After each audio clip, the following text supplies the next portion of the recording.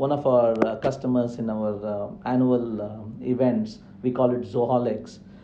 She threw up an interesting question. Every one of your interfaces is amazing, is good, but why do they look so different from each other?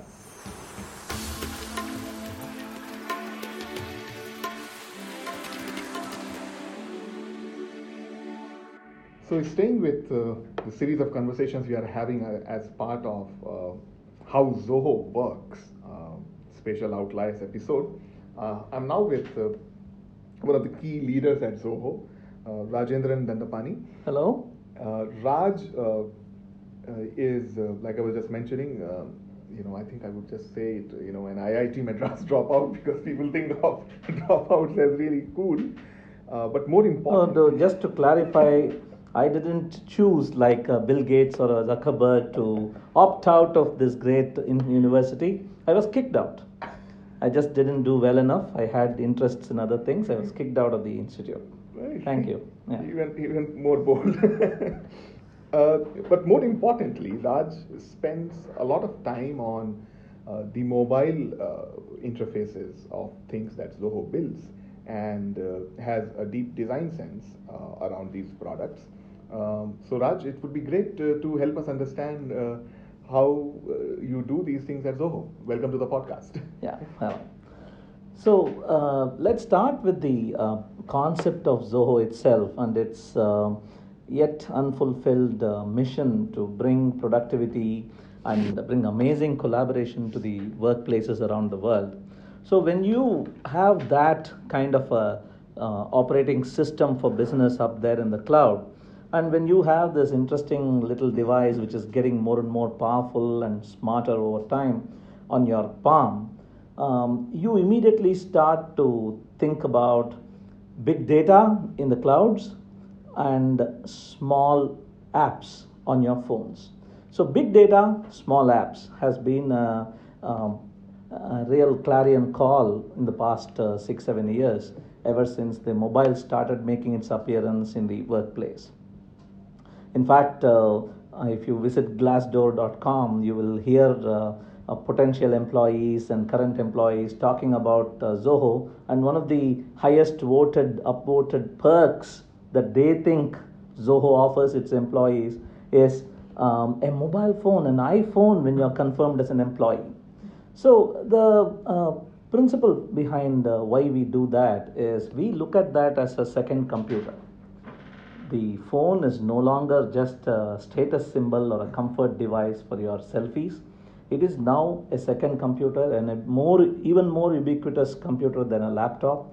And going forward, the way things are in the next few years, it might even be that you come to a conference room, plug your mobile phone, or even wirelessly sync it up with the television screen, and you're on with your meeting. You go home, and then your TV becomes your computer screen, and you're able to work. And in between, in transit, your phone itself becomes your screen, and you work on it. So ever-present, ubiquitous computing on the palm of your hand, and all the data, the user context out there sitting. So that is a very important point, big data and small apps. And when you look at some of the very large behemoth apps that we have, like CRM or even mail, or documents on the cloud, or our finance suite of products, it is not at all sensible to have a one-to-one mapping from the web browser interface, which is something like 10 phone screens set next to each other. That's that large. So from there, translating it feature by feature, pixel by pixel onto a small screen is not the right way to do it. In fact, when you are at a computer, you are 100% focused on that job. And when you are on your mobile phone, it is usually on your non-dominant hand, while you are doing something else with your dominant hand, probably having your lunch or dinner, or probably driving your car, hopefully not. So this non-dominant hand, with only glances that you can steal at that phone without being immodest or breaking etiquette.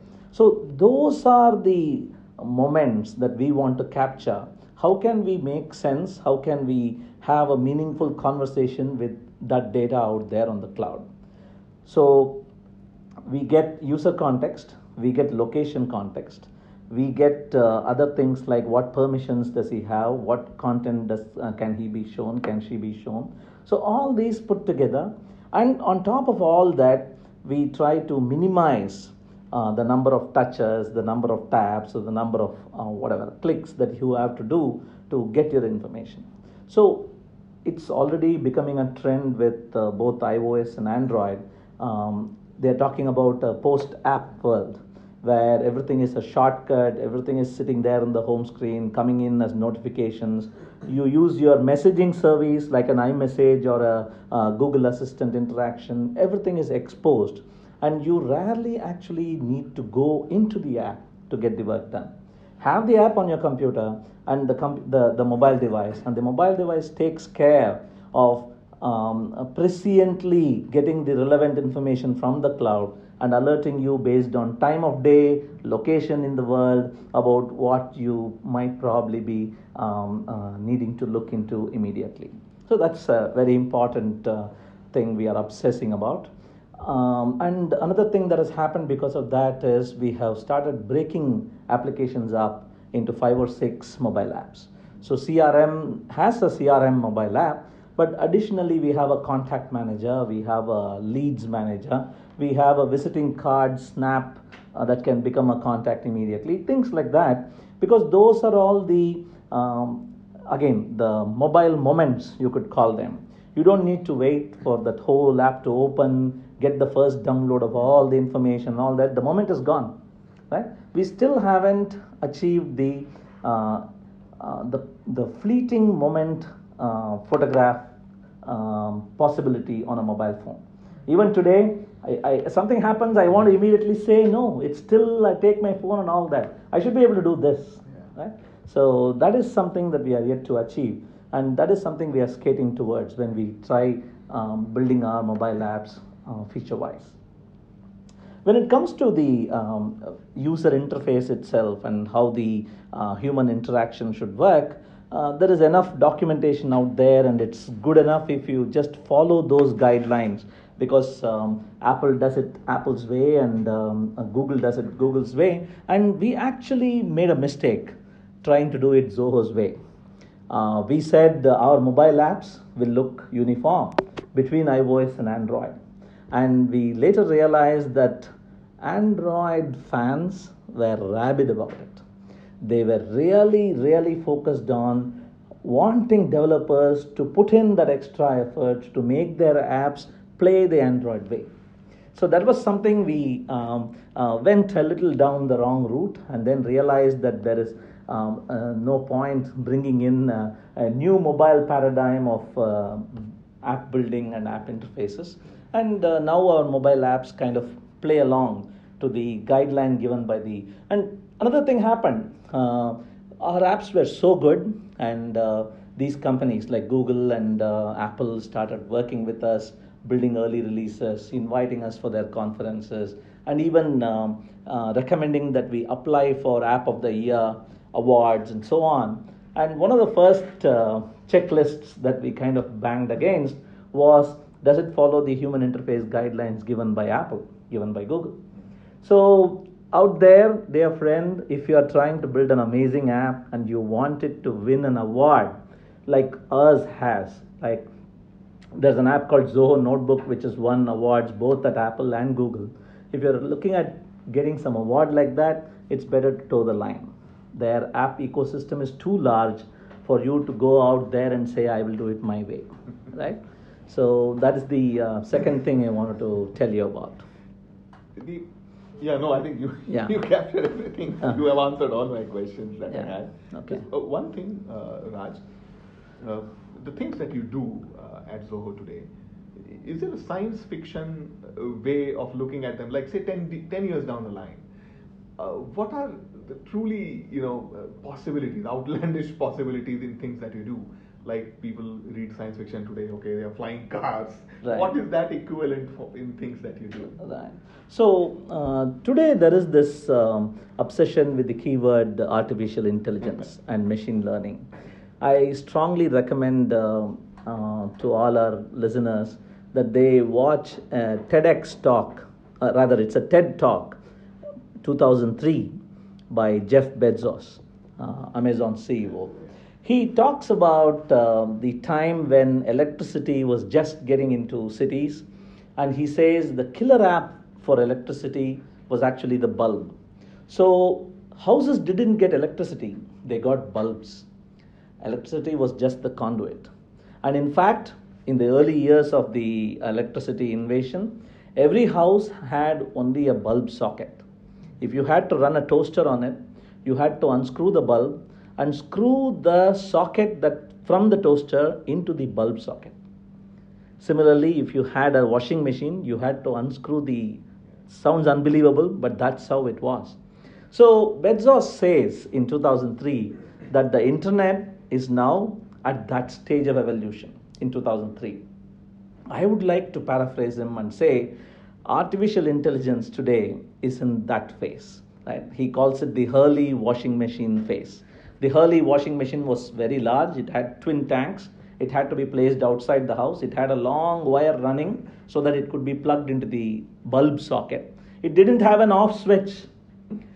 All appliances during that time didn't have an off switch because nobody wanted something connected to the socket all the time and an off switch here, because you would unplug it and put the bulb on. Okay? So why I took so long to even talk about this is there is obsession about this thing called special intelligence. That is, can an intelligence be invented that will play the game Go? Can an intelligence be programmed that can defeat anybody in chess? Can an intelligent agent be created that will respond to all my customer calls? That is the concept of special intelligence. Narrow, focused, domain-specific intelligence. What we are yet to get a good grasp of is this concept of general intelligence, which is, can an additional layer of meta-intelligence be programmed that will identify which domain to get into and what kind of special intelligence to trigger, right? You can give, today you can give a neural network 10 million games of chess and it will learn the rules of chess and defeat you in chess. Amazing. But what if I don't tell you it's even a game? What if I don't tell you it is played in 64 squares? Can that meta layer of intelligence be programmed? So I, with my own limited knowledge of crystal balls, I can tell you that in the next 10-15 years, we will move from narrow domain-specific intelligences to a real equivalence, like the baby.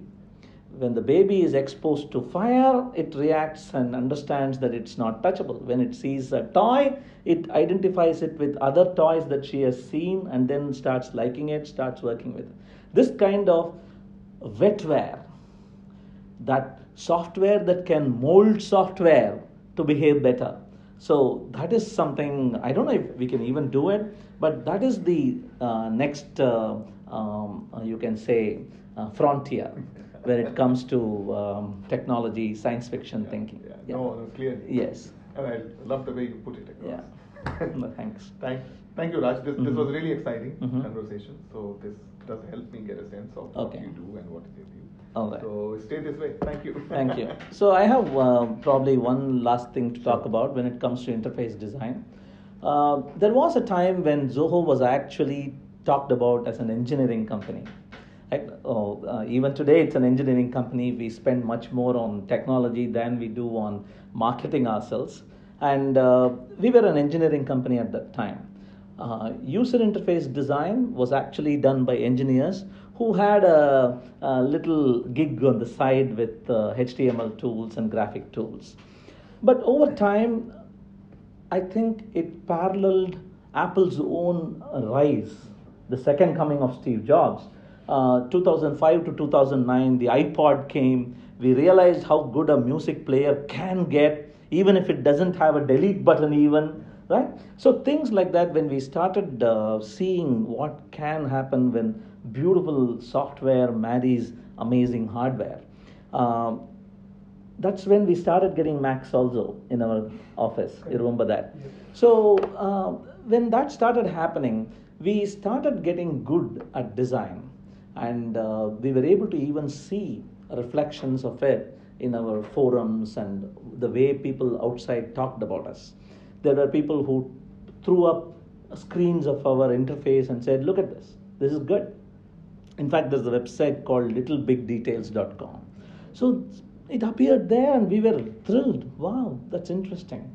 But today, in the past couple of years, we have started realizing that individual brilliances is no longer enough. So as recently as a couple of months ago, one of our customers in our annual events, we call it Zoholics, she threw up an interesting question. Every one of your interfaces is amazing, is good, but why do they look so different from each other? Right? That's an interesting question, and we are back at the drawing board, and we are now building, that happened 2 years ago, we are now building packaged interfaces. We are not just throwing these products together and calling them a package, but whenever some 6 or 7 of our products come under a single umbrella, we are actually asking them to strip naked, if I can use that word, come in, and I will give you a uniform dress. Right? That's important. Our CRM Plus product, for example, is not just you go into the Zoho shop, threw some 7 or 8 things into the shopping cart and came out with a discount. That's not what CRM Plus is. A CRM Plus is a re-engineered interface where the boundaries between a customer support help desk product and customer relationship management product blur.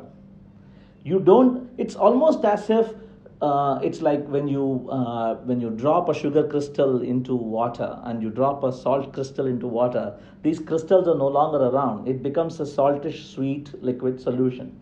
You can't really zoom in with a microscope and still identify, oh, this is CRM, oh, that is desk. That is the beauty with which we have re-architected the whole interface. And people are appreciating it. So packaging software is not just about putting things together under a single sign-on and getting away with it. You need to. We also see that in the team structure too. There is a separate team called CRM Plus UI Design, which obsesses over how will the customers who have purchased more than one product under the CRM Plus suite of products will engage with the software. Right? And the same thing continues all the way up to our Zoho One product. When somebody has gone whole hog and have subscribed for our Zoho One, we have started telling ourselves, we have started telling our customers, Zoho is not a multi-product company. Zoho is a single product company with 44 features. CRM is a feature. Mail is a feature. Right? That is the way we are looking at it. So when you start looking at it as a single product, an operating system with 44 different features, they better play well together. Right? So that's a nice disciplining moment for us. And we had to keep our creative urges to strike away and tangentially into something else. We had to keep them in check. And things are working out. Yeah. No, I love your anecdotes. Thank you. Thank you, Raj.